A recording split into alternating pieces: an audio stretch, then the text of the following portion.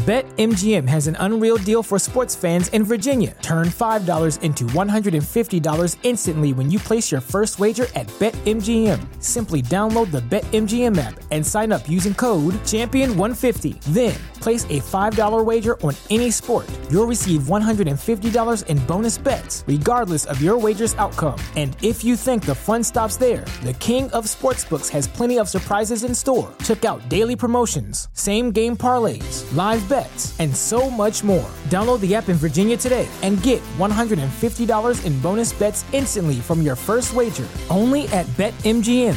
BetMGM and GameSense remind you to play responsibly. See BetMGM.com for terms. 21 plus only. Virginia only. New customer offer. Subject to eligibility requirements. Rewards are non-withdrawable bonus bets that expire in 7 days. Please gamble responsibly. Gambling problem? Call 1-800-GAMBLER. Promotional offer not available in Washington, D.C. That's a good answer, man. That gratitude thing goes a longer way than people expect it. I'm with you on that one. Matter of fact, that's a better answer than mine. I like that idea. You know, especially dealing with how chaotic the world is. If you're grateful for the little things, it's and I think we talked about this on the previous podcast. Just the small things, man, that kind of makes life worth living for. You know? Yeah, and that gratitude. Not always thinking that, you know, the world's owed you something or you're defeated by it, but being thankful for the things that you do have, because, you know, what else is there? Yeah. What is up, everybody? My name is Kyle Matovic.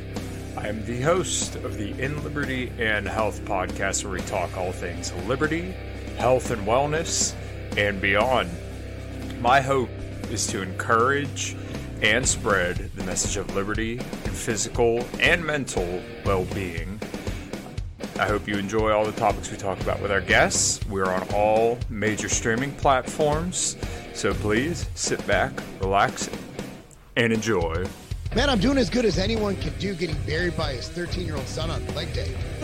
I'm not going to apologize for not being on this podcast because I got to go see Metallica. So if that's a problem, kiss my ass. Okay. All right.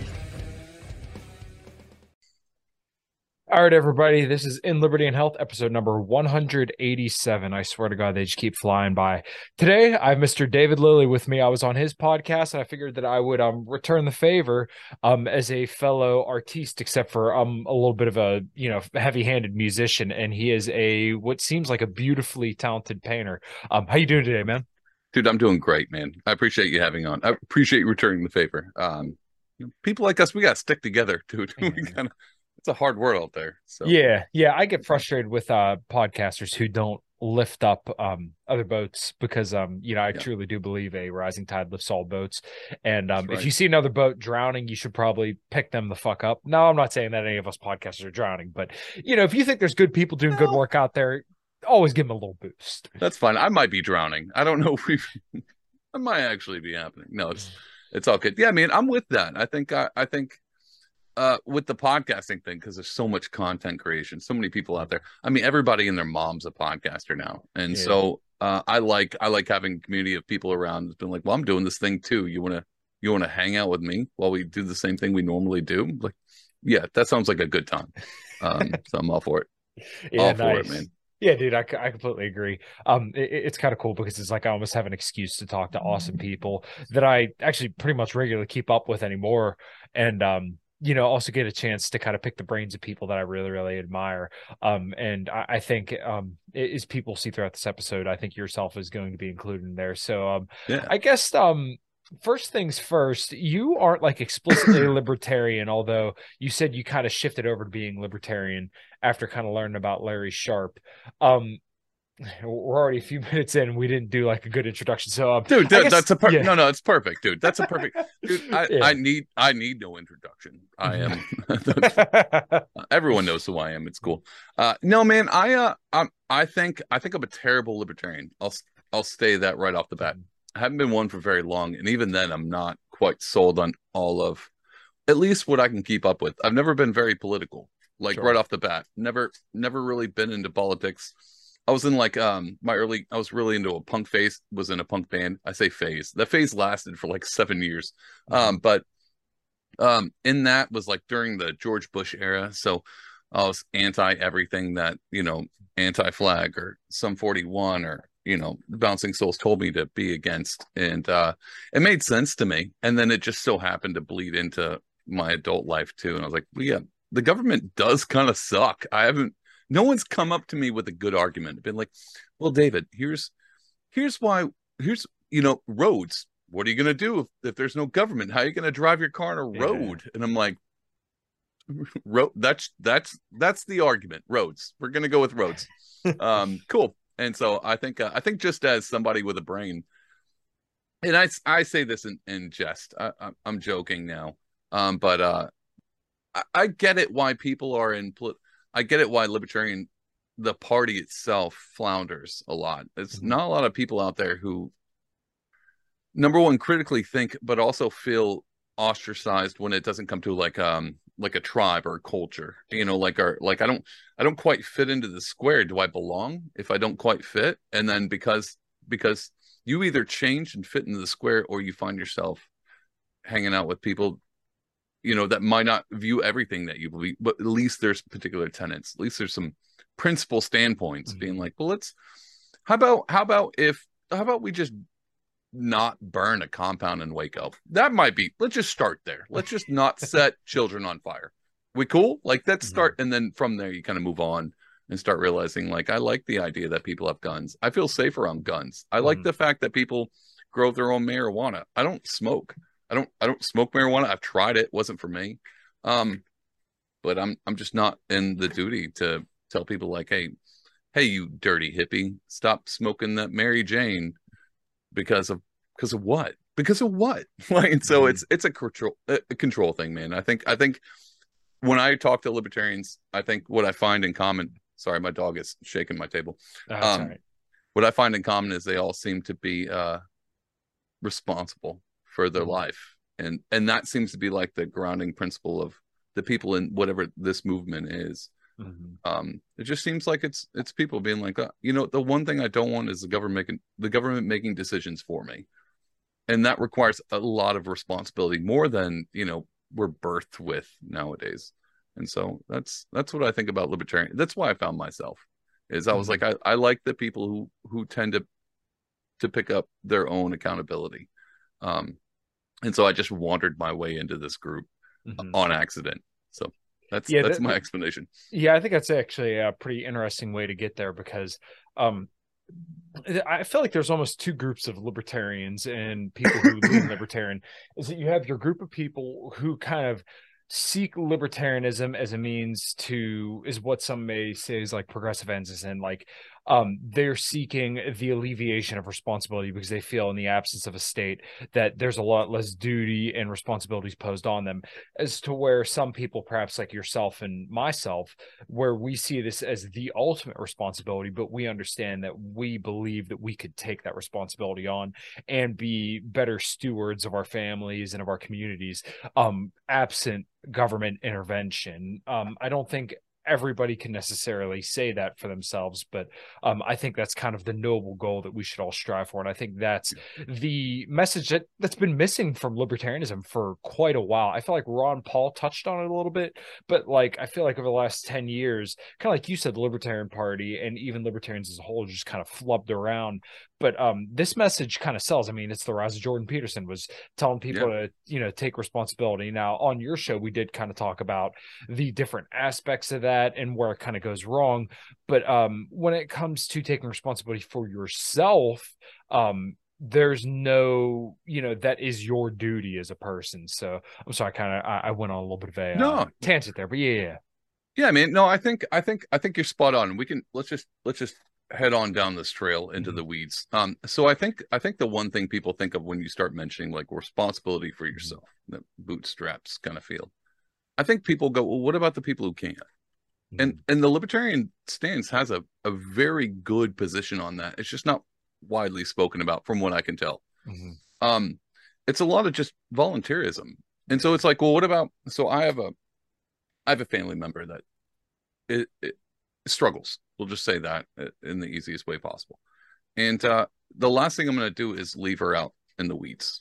I'm just not going to do that. And my fellow neighbor, like if here's the weird thing. When you don't expect the government to do all the things, it's either going to be you or somebody else to come in and fill in the gap. And everyone goes, well, what about those who can't be responsible for themselves? I'm like, well, it's not as if because we believe in responsibility and accountability that we're not empathetic.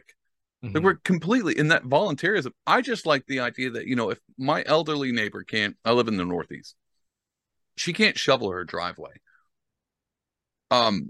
It's not required by me by the point of a gun to shovel her driveway, but I'm going to do it because I'm accountable for me and my family, and she's involved in that because in just proximity alone, and because it's the decent thing to do. I don't need a government to come in and be like, you need to, and I also don't need to be like, well, it's her responsibility. Screw her. She'll shovel it on her own, or her grandson will come over, and if he doesn't, he's just lazy.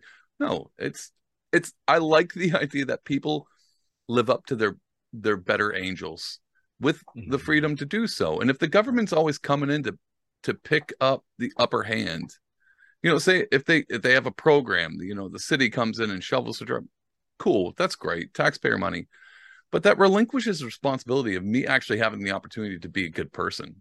And I think the more the government's actually gotten involved in social situations, like anything, just all the things, think about every government program.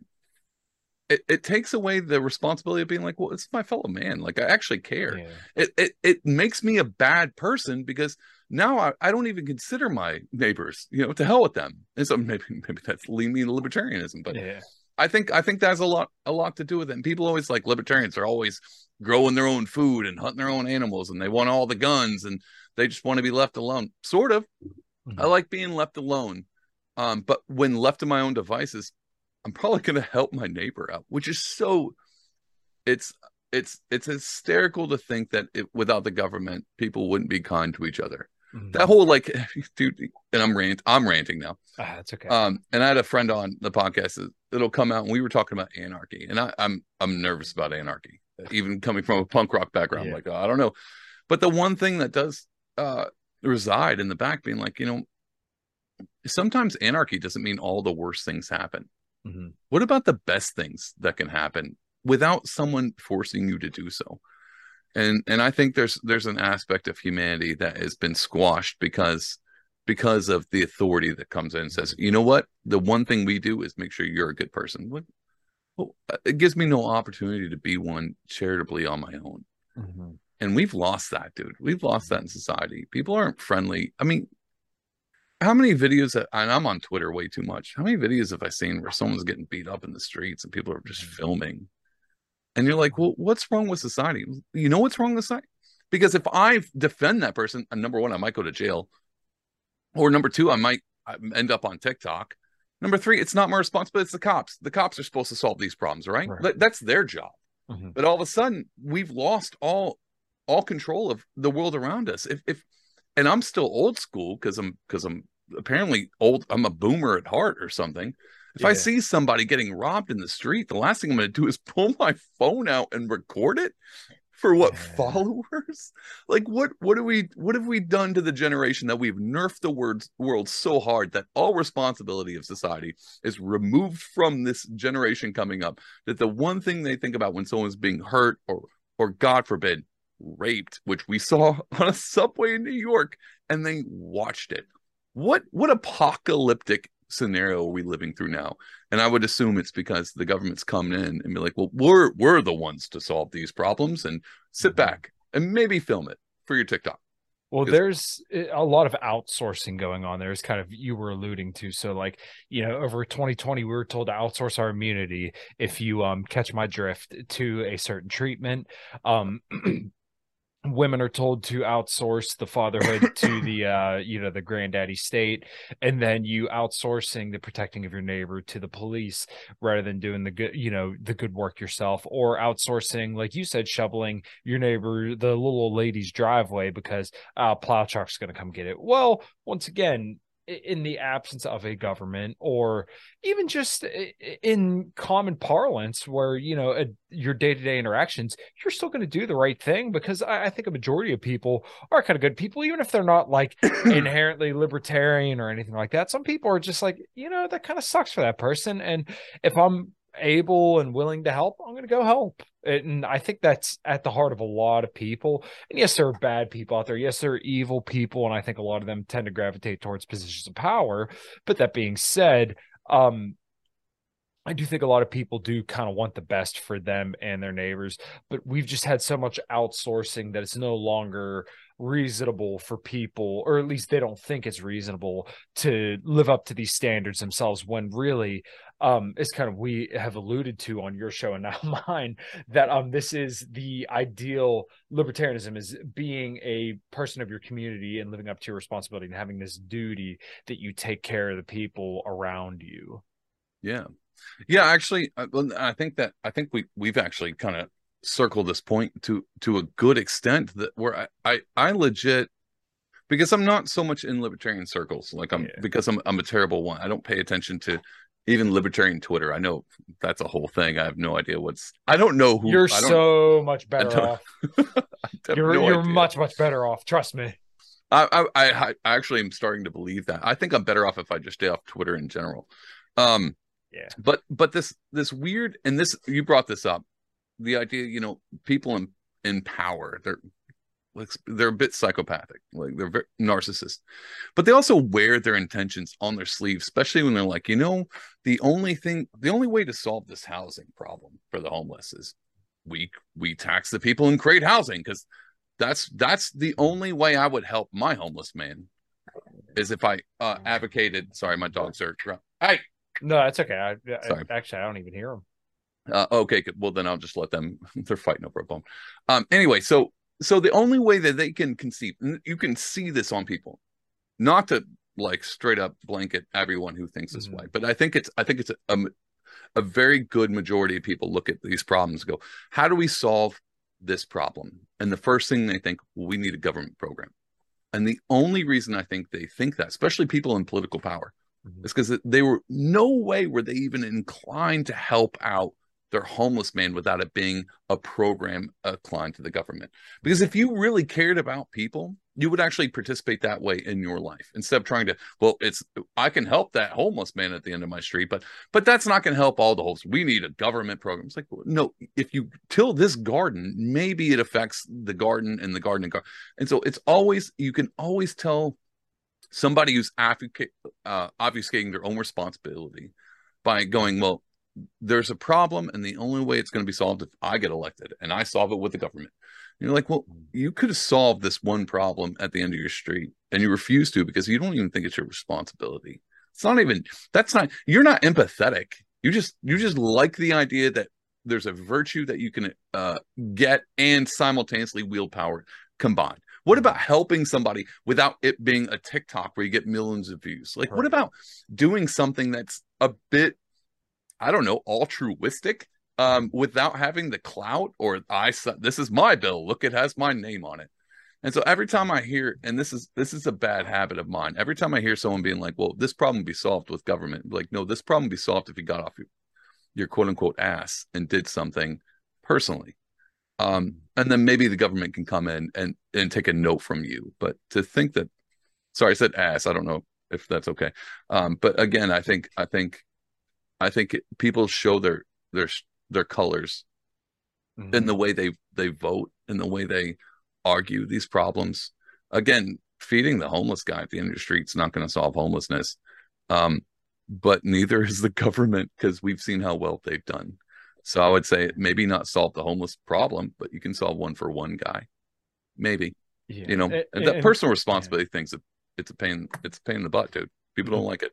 Yeah, no, because it really holds up a mirror and lets you know where you are and where you're failing and what you should consider about yourself, which this kind of goes to an even larger point that I've really considered a lot lately, is I see the culture war and even political dialogue kind of get twisted up, and where people really start to go at each other's throats. So I know I'm a little bit of a firebrand on Twitter, but though I think everybody who knows me in person, and I appreciate that, by the way, just to jump in, you say the things that I would never tweet that. But I'm like, well, I don't technically disagree. And so I'm that guy in the background being like, I'm not clever. I'm not I'm not very clever on Twitter, and that's my threshold for commenting on Twitter. If I think it's funny and it's clever, and I'm just not that quick. And most of the time, I'm like, here's a good comment, and the post is like 4 days old. I'm like, dang it, I missed the bandwagon. What's up, everybody? We're going to take a quick break and tell you about the show's sponsors. We are brought to you by LMNT Electrolytes. I've been using this stuff for years, and what I've honestly found is that if I didn't have electrolytes before some kind of cardio, and sometimes even before workouts, that my workout performance, or definitely cardio performance, would suffer greatly. Sodium is responsible for every single movement pretty much in your entire body, and let's say you drink a lot of caffeine, like I like to do, then maybe it is a good idea, like I do every single morning, put some LMNT chocolate electrolytes there in your coffee to get a little bit more sodium, potassium, and magnesium in your coffee, so that way whatever diuretic effect you get from the caffeine is pretty much diluted by the fact that you put chocolate salt in it. Also, it tastes really, really good. Get some chocolate cream or hazelnut cream or even coconut, and mix that all up. It tastes really, really good. So yeah, make sure you drop by, go to drinklmnt.com/inlibertyandhealth and pick you up some electrolytes today. All right, guys, thanks. It's kind of like flexing a muscle. Like you just kind of over time have to keep working it, and then eventually you kind of get the hang of it. And working in automotive shops now for I can't believe it. Literally yesterday was 10 years that I started at my first dealership making minimum wage. It's like unbelievable to me. So I mean, the sense of humor and like the ball busting was kind of bred into me. But I would like to believe that people who interact with me know that I'm a pretty chill person. I'm not an angry person at all, and I would do just about anything for anybody if they asked sincerely.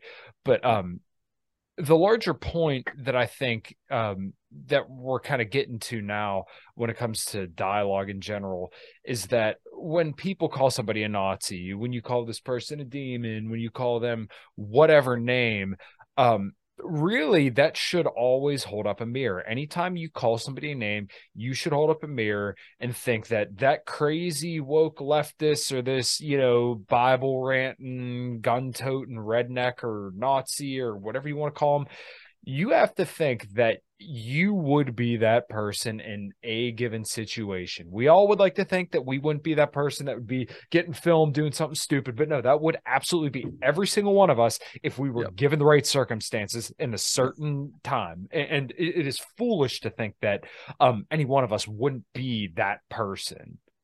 Yeah. Actually, I totally agree with that. I think I mean, other than the idea, that stupid cliche of being like, well, there's one finger pointing at you, there's 4 others or 3 others pointing back at, the person pointing the finger. That stupid thing. But there is some truth to that. And the idea of just projection in general. Yeah. And it's a psychological issue, like I don't know if you've heard this, but I've listened to a lot of things where people have been like, one of the first signs that your spouse is cheating is if they start accusing you of cheating out of nowhere. And it's a psychological game that we all play. Like we all do this. Like we're all somewhat paranoid when we know there's something wrong or something we're guilty of. We're somewhat paranoid, so we're always looking for that. Like, oh my, like what if they notice? It's like being perpetually high while the cop walks up. It's like not that again. I was like I don't smoke, but I've been around it quite a bit, so I understand the idea of paranoia, and I think people are susceptible. We're all susceptible to that. Right. And even so I come from a Christian background. That's I'm still a Christian. And there's the biblical saying, before you accuse of someone's splinter in their eye, pluck out the plank in your own. Yeah. That's the whole point of that is because how in the hell do you see a splinter in theirs if you have a log? Like it's kind of one of those like it's multi-layered. Like number one, be accountable. Don't be a hypocrite. Yeah. And number two, if you're gonna go hard into the paint and be like, this thing is wrong, you better have your cards in order. Because I guarantee, like, ain't nobody getting out of this unscathed. We're all when we get 6 feet in the ground, ain't nobody coming out perfect. Like it's not. And so that idea of a self-righteousness, which is what we see. and again, Christian background. And I just had a podcast with a friend of mine. It's going to come out right around the same time as this one. And we were talking about one of the reasons why I became political in 2018. And I voted for Larry Sharp, and I started looking into the Libertarian Party because I wasn't political at all. Yeah. But I did study, because I studied theology and I started studying apologetics. So I got really deep into other religions, because I was like, well, if I believe this Jesus thing, I better make sure that there's not a religion out there that's going to, again, I'm not going to point out splinters if I got a log of my own. So let me study other religions. And people are always like, you shouldn't do that. That's, against the faith. I was like, no. If I believe this is truth, then the truth will withstand anything else. So let me look into all the others.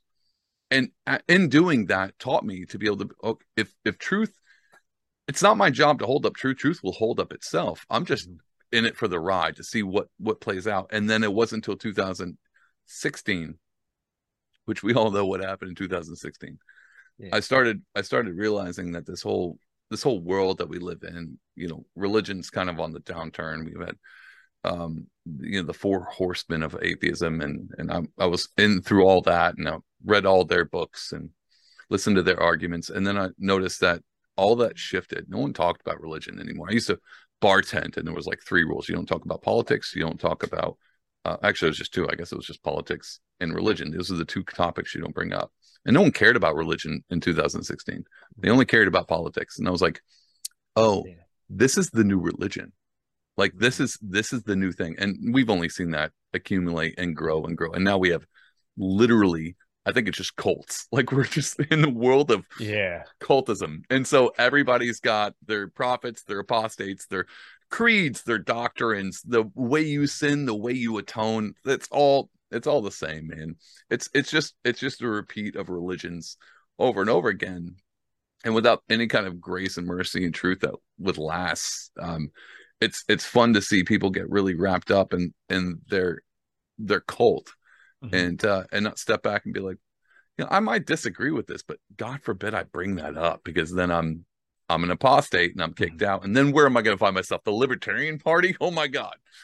how awful would that be? I'd be politically homeless. Anyway, it's a long rant, man. Sorry about that. Oh, dude, you're good. So a couple friends of mine have converted over to Orthodox Christianity, and I'm an agnostic. Yeah. I got a little bit of reading material that I just have not gotten to, unfortunately, yet. But that's fair. One of the people that I was talking to about this, I really like the way they presented this, and I didn't expect to take a turn down this alley here with you, but I'm glad we are, because I've been really fascinated by this. Once again, as an agnostic, pretty much my entire life, I was never religious. The nuanced view that the Orthodox Christians had kind of presented to me was basically like, it's not, you can sin all week and then go repent, and then, you're good, and then you get into heaven. It's basically the accumulation of all the good you've done in your life versus the accumulation of all the bad you've done in your life, which I think paints a much fuller picture in my mind. And when you die and go to meet the Creator, it's going, the summation, the summarization, whatever the hell the word is, the totality of your life is going to dictate how that feels when you meet your Creator, which is just a very, very fascinating thing to me.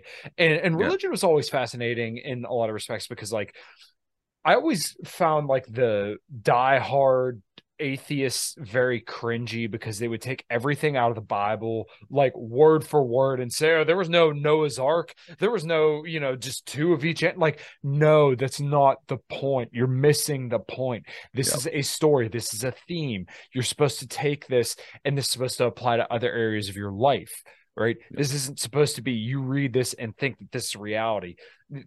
You're supposed to get a psychological lesson from some of the texts that are in the Bible. I think that's the significance of it, not the fact that they said that there was a snake in a garden, and then all of a sudden the woman realized she was naked, and now we have, Insta thoughts and women twerking on TikTok. That wasn't supposed to be the lesson that we took away, but that's what some people take away.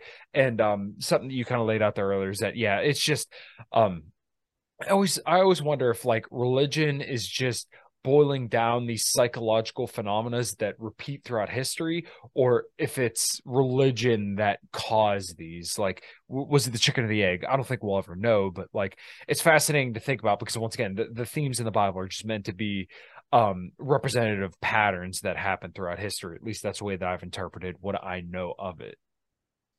Yeah, I mean, I totally get that, especially if you say you're an agnostic. I'm a bit more involved and at least delved in that thing. So I think what you're saying is absolutely true. I think I would go. I personally go a little bit further. Like, sure. I don't mind believing in the idea of the creation of the world. I don't mind believing in the snake in the garden. I had a buddy of mine growing up when I first, not growing up, but when I was in early 20s, and he's a pastor now of a church, and his big thing was like, I was like, the whole Bible I get all the New Testament stuff, especially the New Testament, but that Old Testament flood thing and like the fire from heaven, I don't see that being like plausible. And I was like, but you get the New Testament, right? It's like, yeah, no, that I do. And I was like, so a guy was raised from the dead, but you don't get the flood? And he was like, well, yeah, no, it all kind of sounds crazy. So you kind of either you throw the baby out with the bathwater, you kind of sign on to a few other things. And when it comes to, I don't know, I have a few friends that are Orthodox, and I've read some Orthodox things. And what you said is not complete. I'm not going to school you. I'm not trying to let me tell you about Orthodox. I'm not. Yeah, I'm coming from a place of complete total ignorance, and I fully admit that. Yeah, no, that's fine. And I think I'll try to touch on like a few of the things that you said. I don't know if exactly that's the Orthodox view. There's a lot of, when it comes to merit, there's a lot involved. Dude, this is such a deep, you actually like cracked open a giant, deep theological can. So I'm just I'm going to put the lid back on and go, it's not always about like how good you did in the accumulation, how much evil and how much good, and then it's weighed out in judgment day in front of God. There's a lot of whether or not you believe, especially in Orthodox, or at least in Christianity, whether or not you believe that you weren't ever going to be able to be all the way good, that you're more inclined to do more bad than good in general, because good's way harder to do. It's that narrow road versus the wide road, and the wide road leads to hell. The narrow road leads to heaven, because the narrow road's hard to walk down. And so even at the end of the day of everybody on earth, like, what did you do a lot more good than bad? Like, probably not. I don't think anybody's actually did more good than bad, because good's super difficult, man. And it requires a lot of sacrifice. And so that's where a lot of Jesus stuff comes in, where you go, I don't know if I can equate to weighing my own scales out. And so the whole faith in Christianity is Jesus comes in and he thumbs the scale and goes, don't worry, I took care of it for you. So as long as you believe I'm doing this and you believe in me, and then you follow the way I'm going about it, maybe not eye for an eye, maybe if you lust after your neighbor's wife, then maybe you should consider that as a sin. You don't have to, cheat on your wife, just lusting. Maybe consider this a heart issue, not so much an action issue. Start looking at the heart instead of the action, and I'll tip the scale in your favor. Mm-hmm. That's a stupid Joel Osteen way of describing it, but that's the best I got, man. That's as far. I don't want to jump into this can full fledged, because we'll be here for a while. Yeah. But yeah, man, I'm with you on that. But yeah, that would be my take. Okay, yeah, I got you. So I guess we could pivot over to your, I don't know what you do for work, but your time as an artist. This is one other thing that I found very interesting about you, is that for the people watching in video, you have this picture of a plane, and I'm guessing this is probably like more of your style. I don't want to put words to it. Yeah. Yeah, actually I can. So let me talk. So this guy. Yeah. It's one of my styles. I have a few different ones. I can try to do this. Let me do this real quick. So see that Mandalorian up there and that wolf? Mm-hmm. That's another one of my styles. And so I'll move it back. Okay. This plane is, I have a whole, I don't even know why I'm going this, but either way, you asked. So this guy, I like doing stuff like this, but this painting's called Save Me. It's actually a picture of a particular I took scripture and a lot of my fine art stuff like this, the not comic book, not Mandalorian, not my, I have a whole comic book stuff that I do, and then I have my fine art stuff, and it's all based off scripture and its interpretation of it. And so this entire thing is built off the idea of being like, well, the world's falling apart, who's going to save me? And so it's kind of a juxtaposition of being like this, whatever. And the whole point, the message behind this painting behind me is, whatever you think is going to save you, probably be your downfall as well.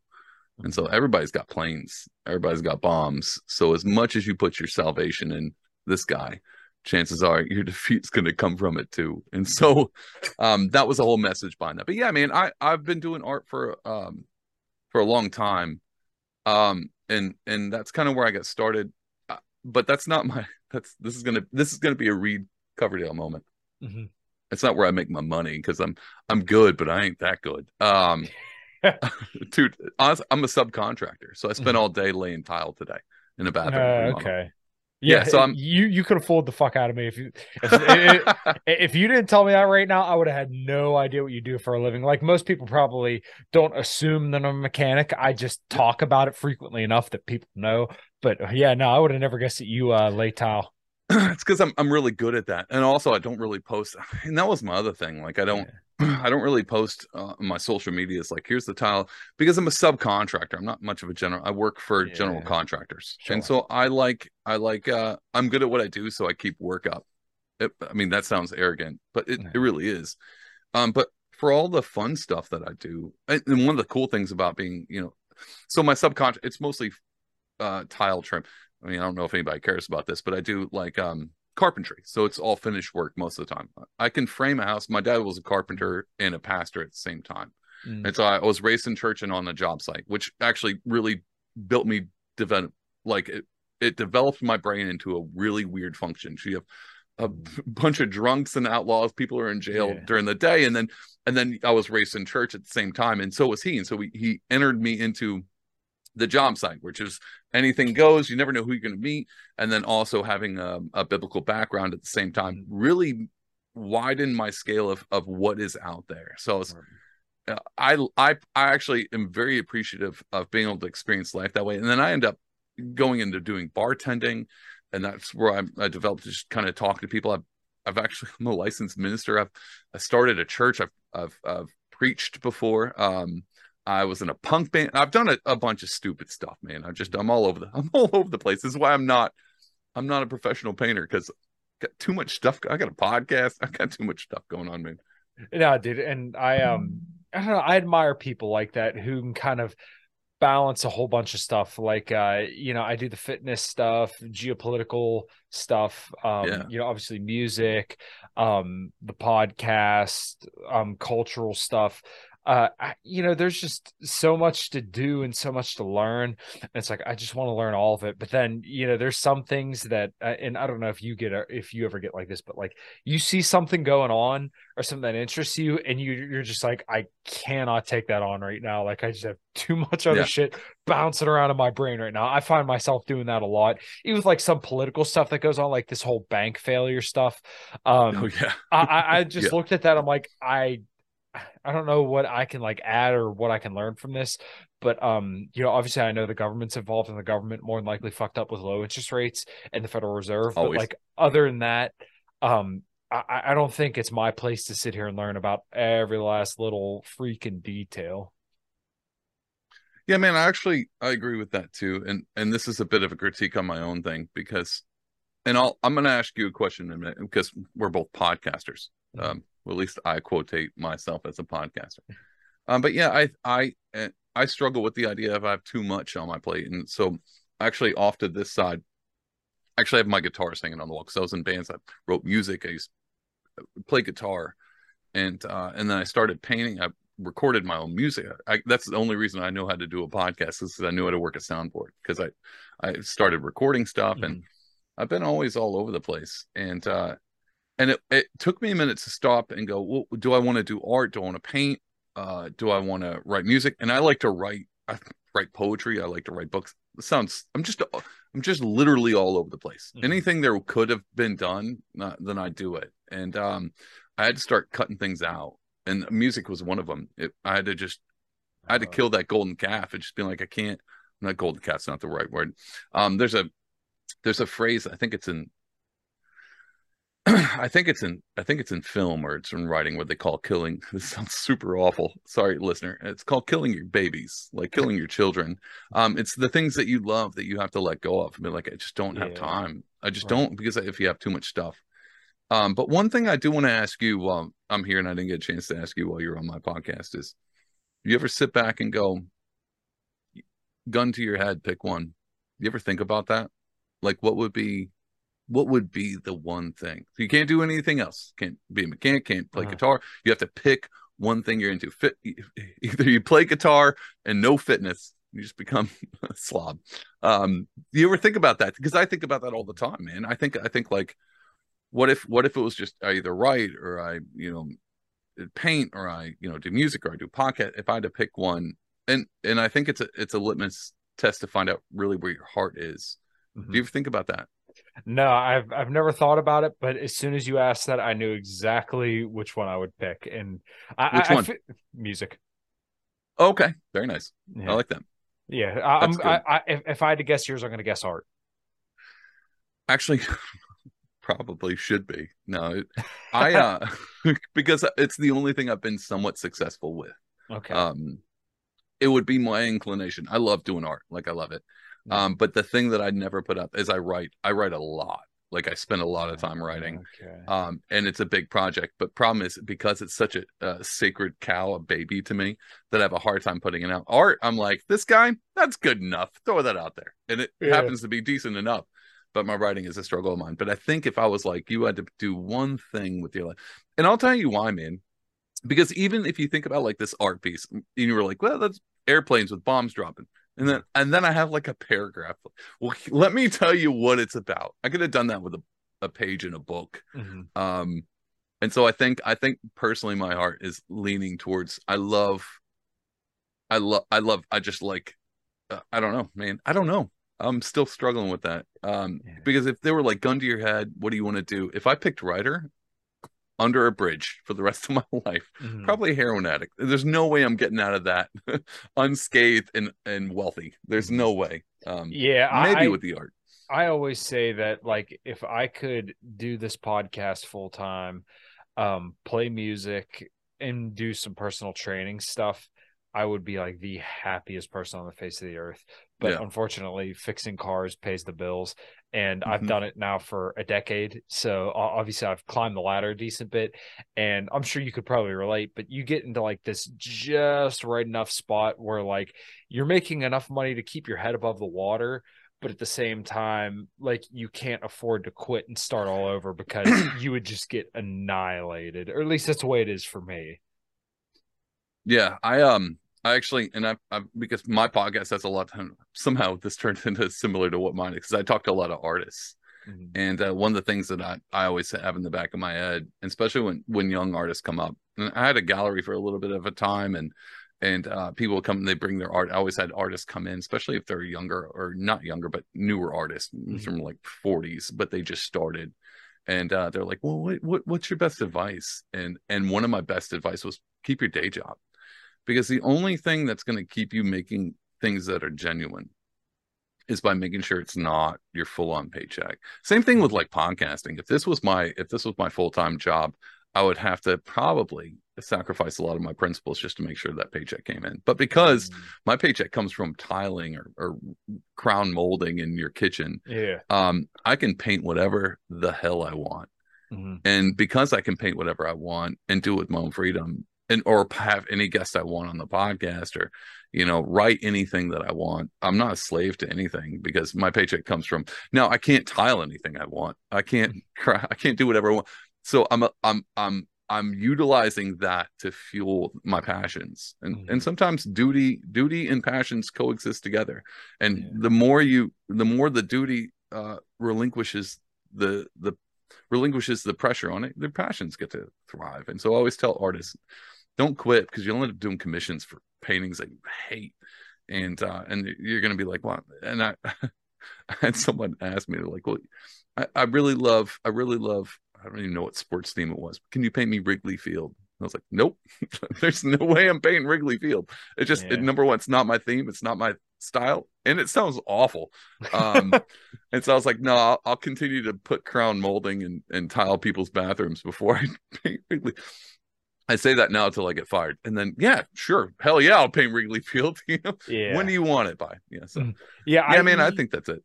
Yeah, it's kind of funny that you mentioned that, because like people ask me about side work on cars, and I'm like, nope, don't want to do it. I want nothing to do with work outside of my, a 7 to 4 job. And when it comes to like music stuff, I don't want to learn Jimmy Buffett. I don't want to fucking learn Tom Petty. I fucking hate Tom Petty. I don't want to learn Miley Cyrus. I'm gonna play heavy motherfucking music, and I'm gonna fucking love every last little second of it. My singer's awesome. My bass player's awesome. My drummer's awesome. My other guitar player's awesome. And I sing well enough with my singer, and I fucking love it. But I mean, maybe you're right. Maybe we wouldn't have the same drive that we do if that was kind of like our main deal. But I don't know. You also look at some of the greats throughout time. In my mind, Pantera is always like the number one metal band to ever walk the face of the earth, and it's like those guys made a living from doing that, and they were just untouchable. But maybe that's what separates most bands from other bands, is that like, there's the guys who understand that this is a job and this is a grind. And then there's the guys who just absolutely love it. And they're just that Pareto principle, that, top 1% that just knock it out of the park. And you see this with like Metallica too. I mean, that same deal. They're the biggest fucking band on the face of the planet now. So, it's a really, really interesting thing that you kind of brought up there. And I've never considered any of that. Well, the weird thing is, and this is where I struggle with it, because all of my favorite people who do the things that I enjoy, they're all experts in those things. And, you have the whole cliche, good, jack of all trades, master of none. And I worry about that with my own personal life. Like I'm really good at laying tile. I'm really good at pin crown. I'm really good at customer service. I'm not bad at podcasting. It's probably the least, but I'm really good at art. I'll even say I'm pretty good at art. I'm a decent writer. I can write poetry. I can do whatever I want to do. And I've always said this, and this is something maybe you can give me your insight on. My tile, me like doing the thing, my tile. So I'm in someone's bathroom, I'm remodeling their bathroom. I'm not just doing tile, I'm doing all the things, but I'm remodeling their bathroom. But that requires a heavy hand in customer service. And a lot of times it's like a master bathroom, like it's someone's actual bedroom bathroom. And so I'm in their very intimate space. Like I'm walking through their master bedroom. I'm in their house a lot because these projects last for a decent minute. And so you have to really build up that customer service. You need to be able to talk to people to make them feel safe, make them feel comfortable, make them feel confident in going, okay, so this isn't going to be on whatever contracting nightmares or whatever. I'm not going to end up on a TV show where my whole house floods and the guy runs off with a new truck that he billed me for or something like that. So but that actually plays into public speaking, which I've done before, and relating and having podcast episodes where I talk to strangers, artists from across the world, where I sit down and go, hey, tell me about your craft. I got to be able to keep that going and make them feel comfortable enough to where they share enough. Like I have you on and you have me on. Like we have to be able to communicate these things. Even as a mechanic, the last thing people think about, same with contractors, dude. When I bring my truck into a mechanic, I'm like, they're gonna screw me. I just don't know how much. Like that's the first. And I would assume they think the same thing for contractors. And so the one thing I want to do is, number one, not screw them, but also make them feel comfortable enough to where they would want to come back. Think, like this is a comfortable thing that works into my podcasting. But the tile part, the attention to detail, the way the lines line up, the small things, those things are appreciated by the customer. They're also appreciated because I do art. And so same with music, like everything that you do, again, I'm not strictly an artist where I'm not just like Picasso or whoever is out there nowadays. Yeah. I'm way more well-rounded because I've talked to artists before and they're not good at they're just not good at conversing, dude. They just don't have that personal skill. And so where I've sacrificed on the art thing, maybe I'm not the greatest artist of all time, but I can have a conversation. and I can lay tile, and maybe all these things help each other. I might not be the best at that thing, but I am extremely well-rounded, and so are you. And I think that's an underrated thing. Everyone thinks that we live in the day and age of experts. Trust the experts, and these people that are only strictly one-faceted. It is so rare to find somebody who's so good at doing multiple things, and those people, those are the nuanced individuals. Those are like the Joe Rogans or whatever. Those are the people that can actually deal with multiple things at once and parse them out and go, well, this helps this, and I can be, this, and I can do this, and I can do all these things. It's just Renaissance men. It's just Renaissance men. That's all it is. And we live in a world that no one does this anymore. No one does multiple things. It's unique in its own right. Yeah, it's just unique. Yeah, and it's interesting because we have so much available to us, but in some ways, it's almost like you have paralysis by analysis, where some people just absolutely freeze and they don't know what to do. For me, like I said earlier, I just want to keep doing stuff. Like I want to play more music. I wish I had more hours in the day so that way I could spend more time at the gym, and then obviously spend time with my wife and our dogs, and spend time writing music, and then spend more time doing this and mixing it. But like, you only got like 16 to 19 hours in a day that you're awake, and then you have to rest for a little bit. And I mean, if you don't get sufficient sleep, then I mean, there's tons of other health detriments that I'm starting to learn as I get older and older. Unfortunately, that's kind of came as a hard lesson. But it's interesting because it's like I said, there's some people who are just going to remain intellectually lethargic, and there's going to be some people who are going to just go and do all of the things. And I find the people who try and do all the things and can do a lot of them good to be much more interesting than the one-trick ponies. Although, like, not to dog on people who are one-trick ponies per se, but you understand what you're getting with those people. And like you said, I do appreciate the nuance. So like if people read my Twitter, I may be going to people's jugular sometimes when it comes to foreign policy, but you'll never see me not make a point without trying to insert the proper amount of nuance, especially if somebody's confused afterwards. Now, if you're being a dick afterwards, then I'll either block you or I'll, clap back. But I always try to add sufficient nuance so that way my point's clear. And you can understand where I'm coming from. And obviously, I try to always explain my bias in something so that way you know where I'm coming from, because I think that's important as well. All right, everybody, we're going to take a little break from the show real quick to tell you about the show's sponsors. I am now working with the great Stephen Fox to bring you Fox & Sons coffee. As you can see, I got 2 bags right here, or for those listening, I was holding 2 bags. It is organically roasted up in Michigan. If you're a caffeine addict, much like myself, then head over to foxandsonscoffee.com to get yourself some of their fantastic coffee. They got a light roast, which I'm holding in my hand. They have the Electric Boogaloo blend, which is fantastic as well. I just had it this morning. And if you're like me, you like dark roast coffee, which kicks you right in the freaking face first thing in the morning, they have that for you as well. So head over to foxandsonscoffee.com, use code Kyle, Kyle, to get yourself a little discount. Let them know that I sent you, and get yourself caffeinated, get jacked and tan, and do what you got to do. All right, guys, back to the podcast. Thanks. Yeah, I think that's, again, that comes back to a communication skill. And Twitter obviously is not for communicating. No, not at all. Like, that's not the platform to communicate on.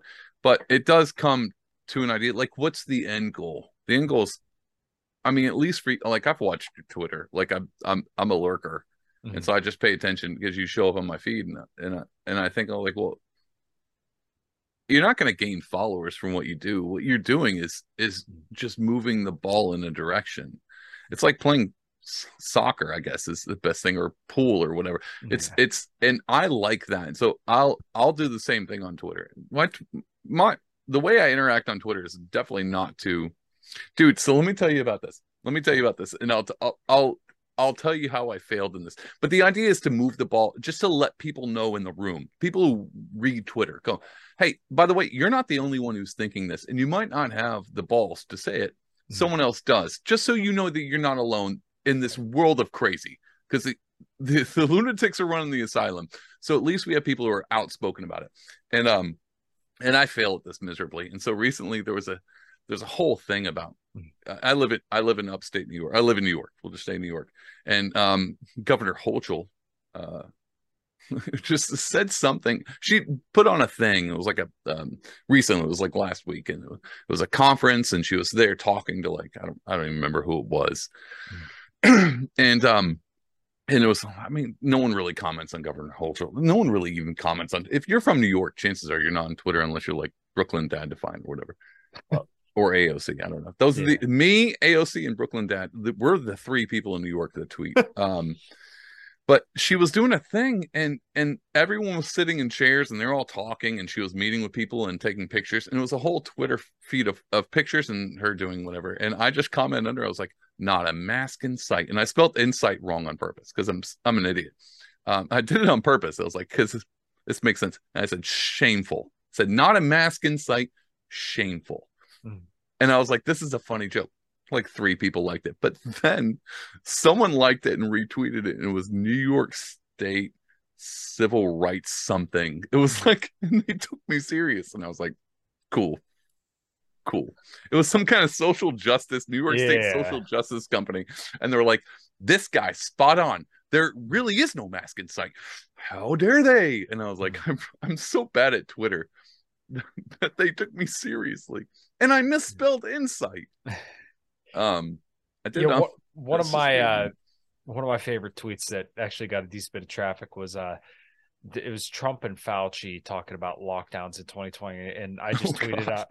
I tweeted out. I said, "Good thing we elected Trump in 2020, or else we would have had lockdowns or something like that." And a whole bunch of people started retweeting it. I'm like, they get my point, and you gotta find a way to be clever, and I am pretty long-winded at times. So like learning to use Twitter in short form was pretty beneficial for me because I'm able to kind of boil down big ideas into small bite-sized tweets and try to make a point without being long-winded. I think it's really good for that. So when I saw like the 4,000 character limit, I'm like, I think it takes away from Twitter. Dude, it's actually, and I'll say this back onto the art thing.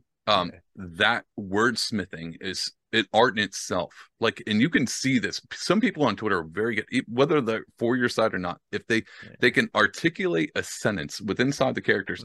And again, even if you max out 140, no one's reading that. If you can do it precisely, and that's like, that is a skill on its own. I've watched people do it. They're very quick and quippy and clever all at once, but their point is made strategically. And I'm like, these people know how to write. And so if you the way you do it, and like, I wish I was as good as all the other people. And I follow all the same people you follow, and some of them are just they're just so good at it. And I'm like, that's a good writer. But that's an art skill of its own. That's how you communicate with one line. It's like being a comedian, being able to do a one-liner and compact all of that into one statement.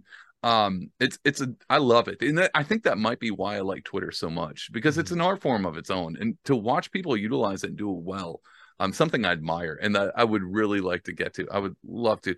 Give me a year, man, and I'll be slightly better than I am. Won't be anywhere near you or anybody else, but I'll be closer. It's just a matter of, kind of working that out, because it took me a while to finally get on the Twitter game and figure out how to kind of get it going, and it's dumb, and I like their algorithm more than I like Facebook's algorithms, because like Facebook algorithms, you're fucked. Like, no matter what you try to do, you will get zero traction on Facebook, especially if you put a link in there. Gone. Nobody sees that shit gets buried, and I can't stand that. I want to be respectful of your time. This hour flew right by, man. Okay, we'll definitely have to do it again. So a question I ask people, because I'd like to hear their response and kind of see what gives them hope, would be what gives you hope, because I think it's something that we all need, and to hear optimism out of people is greatly appreciated on my end, because not that I'm a negative person, but I like to try to share optimism with people as much as possible. Oh, so like, what's my white pill? Yeah, what's your white pill? What gives you hope? Beside the Jesus thing, I mean, I'm not let's get Jesus out of the way real quick. Stuff off to the side. I think it's pretty easy. Do you know that saying that I don't even know who said it, but like, we know they're lying. They know we know they're lying. We know that they know they're lying. That we know that they know that we know they're lying, and they do it anyway. Mm-hmm. That saying, it's terrifying. It's dystopian. I wish I knew who said it, because either way, I think here's the cool thing about the way, at least my religious beliefs. I believe truth and reality are transcendent. I don't believe in relativism. I don't believe in people having my truth. You have your experiences for sure, but reality exists outside of everybody. There's a set rule and law. Gravity is there. I mean, you can do whatever you want, but there is a right and wrong. There's something transcendent to morality. There's something transcendent to just reality in general. So I believe in absolute truth. I believe there is a truth and exists beyond our manipulation. Now, we can interpret it and we can utilize it. We can mold it to whatever we want and prove our arguments with it, but it still exists outside of us. And I think most people know that. Most people are looking at that. But the thing that's coming against that is a social contagion of saying that, no, that doesn't exist. And whatever we say as a society, if we come together and the majority, the populace, say that this is truth, and don't tell me like this is not plagued in every aspect of what we're dealing with now. We don't even know what's up. And Nietzsche talked about this in his poem. Friedrich Nietzsche, he wrote a poem, and he talked about the death of God. And this is a long rant, by the way. I hope you all buckle up. He wrote this poem about the madman. He goes into a church. He has a lantern. He throws a lantern down and says, God is dead and we've killed him. But then he goes into this diatribe about the idea that since God's dead, then we don't know what's up or down. We took a sponge and wiped away the horizon. So we don't know what's up and down. We know left and right. And all we can do now, because there's nothing transcendent, is all we have to do is we have to create games to make things sacred. We have to believe God does exist. It's just of our own creation, because we killed him. He's dead. He even says, like, the church is just a tomb of a thing that's well lost. And because we've killed God, the blood's on our hands. It's our responsibility to be God. Thus, we have to create all things right through our aspect. And he's talking about society. We need to come together as a society, because obviously, he was not a Christian by any means. Because God is dead, we don't have him to rely on anymore. We have to create what morality is. And we've seen what has happened since then. It's now all things are mismanaged. They're thrown apart. We don't know who to trust. Do you wear a mask? Do you not wear a mask? Do you get a shot? Do you not get a shot? All the experts are lying, or they're just dumb. We don't know who's an expert. We don't know who's right, who's wrong. All we have is our five senses and our intuition. And so you can tell me my lying eyes are deceiving me, but at least I have an intuition. And that intuition thing is just an idea of transcendent truth. Long range short. I think people know what's true and what's not. I mean, despite the complications of whether or not it's religious or secular or political, you know what's right and wrong. And I always bring this up to people, be like, morality, let's take something simple, like what's right and wrong. What's better? Is it better to give a homeless man a sandwich or kick a baby? Should be a pretty easy answer. And if it's a difficult one, then I'm going to keep my kids away from you. But that concept, I think, is lost today. I think people are sitting back going like, well, I know it's truth, but all these other people are telling me that I'm a racist bigot for buying coffee, which we saw today. There's a whole article out saying that buying coffee is racist. Oh, Jesus. But I think my white pill is the idea that we all know, we all know the emperor has no clothes.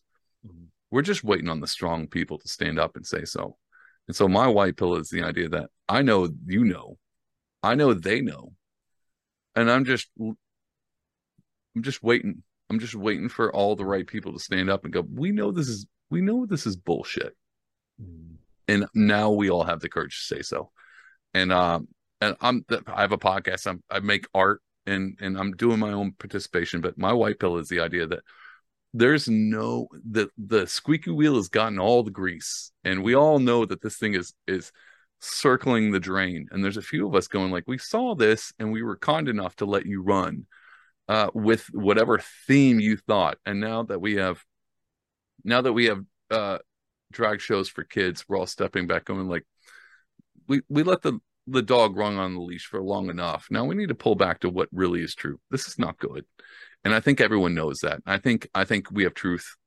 I think people who are inclined to the idea of at least we all know we all know the truth. Mm-hmm. And that's my white pill is I know that you know. And if you don't know, there's plenty of other people out there that know the truth. Like it's pretty obvious. It's transcendent. It's not something you can manipulate. So that long story, that's my white pill, dude. Truth is there. Just people are choosing to ignore it. Nice. That's it, man. Yeah. What's your white pill? Can I ask you what your white pill is? I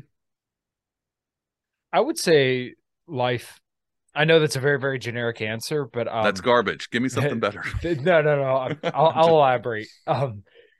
There's a line in the Shadows Fall song, and I think about it all the time. There's a song called "Still I Rise" off of Shadows Fall's 2009 album Retribution, and the track is called "Still I Rise." And yeah, the line I always remember from that song is the greatest gift that we have is the life that we're given. And I think about that all the time. The fact that I get to wake up at 4:30 in the morning and then go cook my breakfast and then go to work and then come home to my wife and my dogs after, an extremely brutal workout where I hate my life there at the very, very low end of leg pressing 500 pounds and putting it back up and then standing up and, feeling the blood, work its way all throughout my body and then laying my head on the pillow at night and just experiencing life, I was talking to somebody, the podcast is going to release tomorrow. And by the time this comes out, it'll be 2 days prior. I remember the moment right before I got married, counting the seagulls on the beach before I was allowed to turn around to see my wife my soon to be wife. And just thinking about the moments in life that I'm most grateful for and the fact that I can continue to make moments like that, and that there will be many more moments like that for me, for you, and for everybody else. I think that's what we should focus on, and then how we can cultivate communities that bring out the best in everybody. I know that sounds pretty hoity-toity and like pie in the sky, but it's a noble goal, and I think it's one worth pursuing, and that's what gives me hope. That's a good answer, man. That gratitude thing goes a longer way than people expect it. I'm with you on that one. Matter of fact, that's a better answer than mine. I like that idea. Especially dealing with how chaotic the world is. If you're grateful for the little things, it's I think we talked about this on the previous podcast. Just the small things, man, that kind of makes life worth living for. Yeah. And that gratitude. Not always thinking that, the world's owed you something or you're defeated by it, but being thankful for the things that you do have. Because, what else is there? Yeah. Mm-hmm. What else is there? Good call. Good answer, man. Better than mine. It's fine. I'm stealing yours from here on out. I'm going to be like, you know what? No one's told me this, but, gratitude really is the white. Well, you were able to boil it down to one word rather than a large. I don't want to say unhinged, but a large, kind of hoity-toity rant. Hoity-toity, dude. I said transcendent truth from an omniscient God. How do you get more hoity-toity than that? Yeah, dude, fair enough. David, where can everybody find you? What do you got cool coming up? And any plugs that you want to give before we close her out? Yeah, man, I'll throw my tags out there. If you want to follow me on Twitter and get my my best effort, it's Pardonable Art. Same on Instagram. You can see my art at Pardonable Art. And if you want to follow me on my podcast, you can go to YouTube at Pardon Will or look up Pardonable Podcast. Same on Rumble, and obviously Apple, Spotify, all that good jazz. I'm everywhere. But yeah, you can hear me talk to artists about art. And I've ventured off now. I've had Kyle on. You gotta go listen to that podcast. It's great. Great time. And so yeah, man, that's it. You follow me, and that's it. Cool, man. Well, I appreciate you hanging out to chat. Like I said, we'll definitely have to do it again sometime. And dude, if you don't got anything else, we'll close her out. Let's close it out, man. I'm good to go. I think we're good. Hell yeah, man.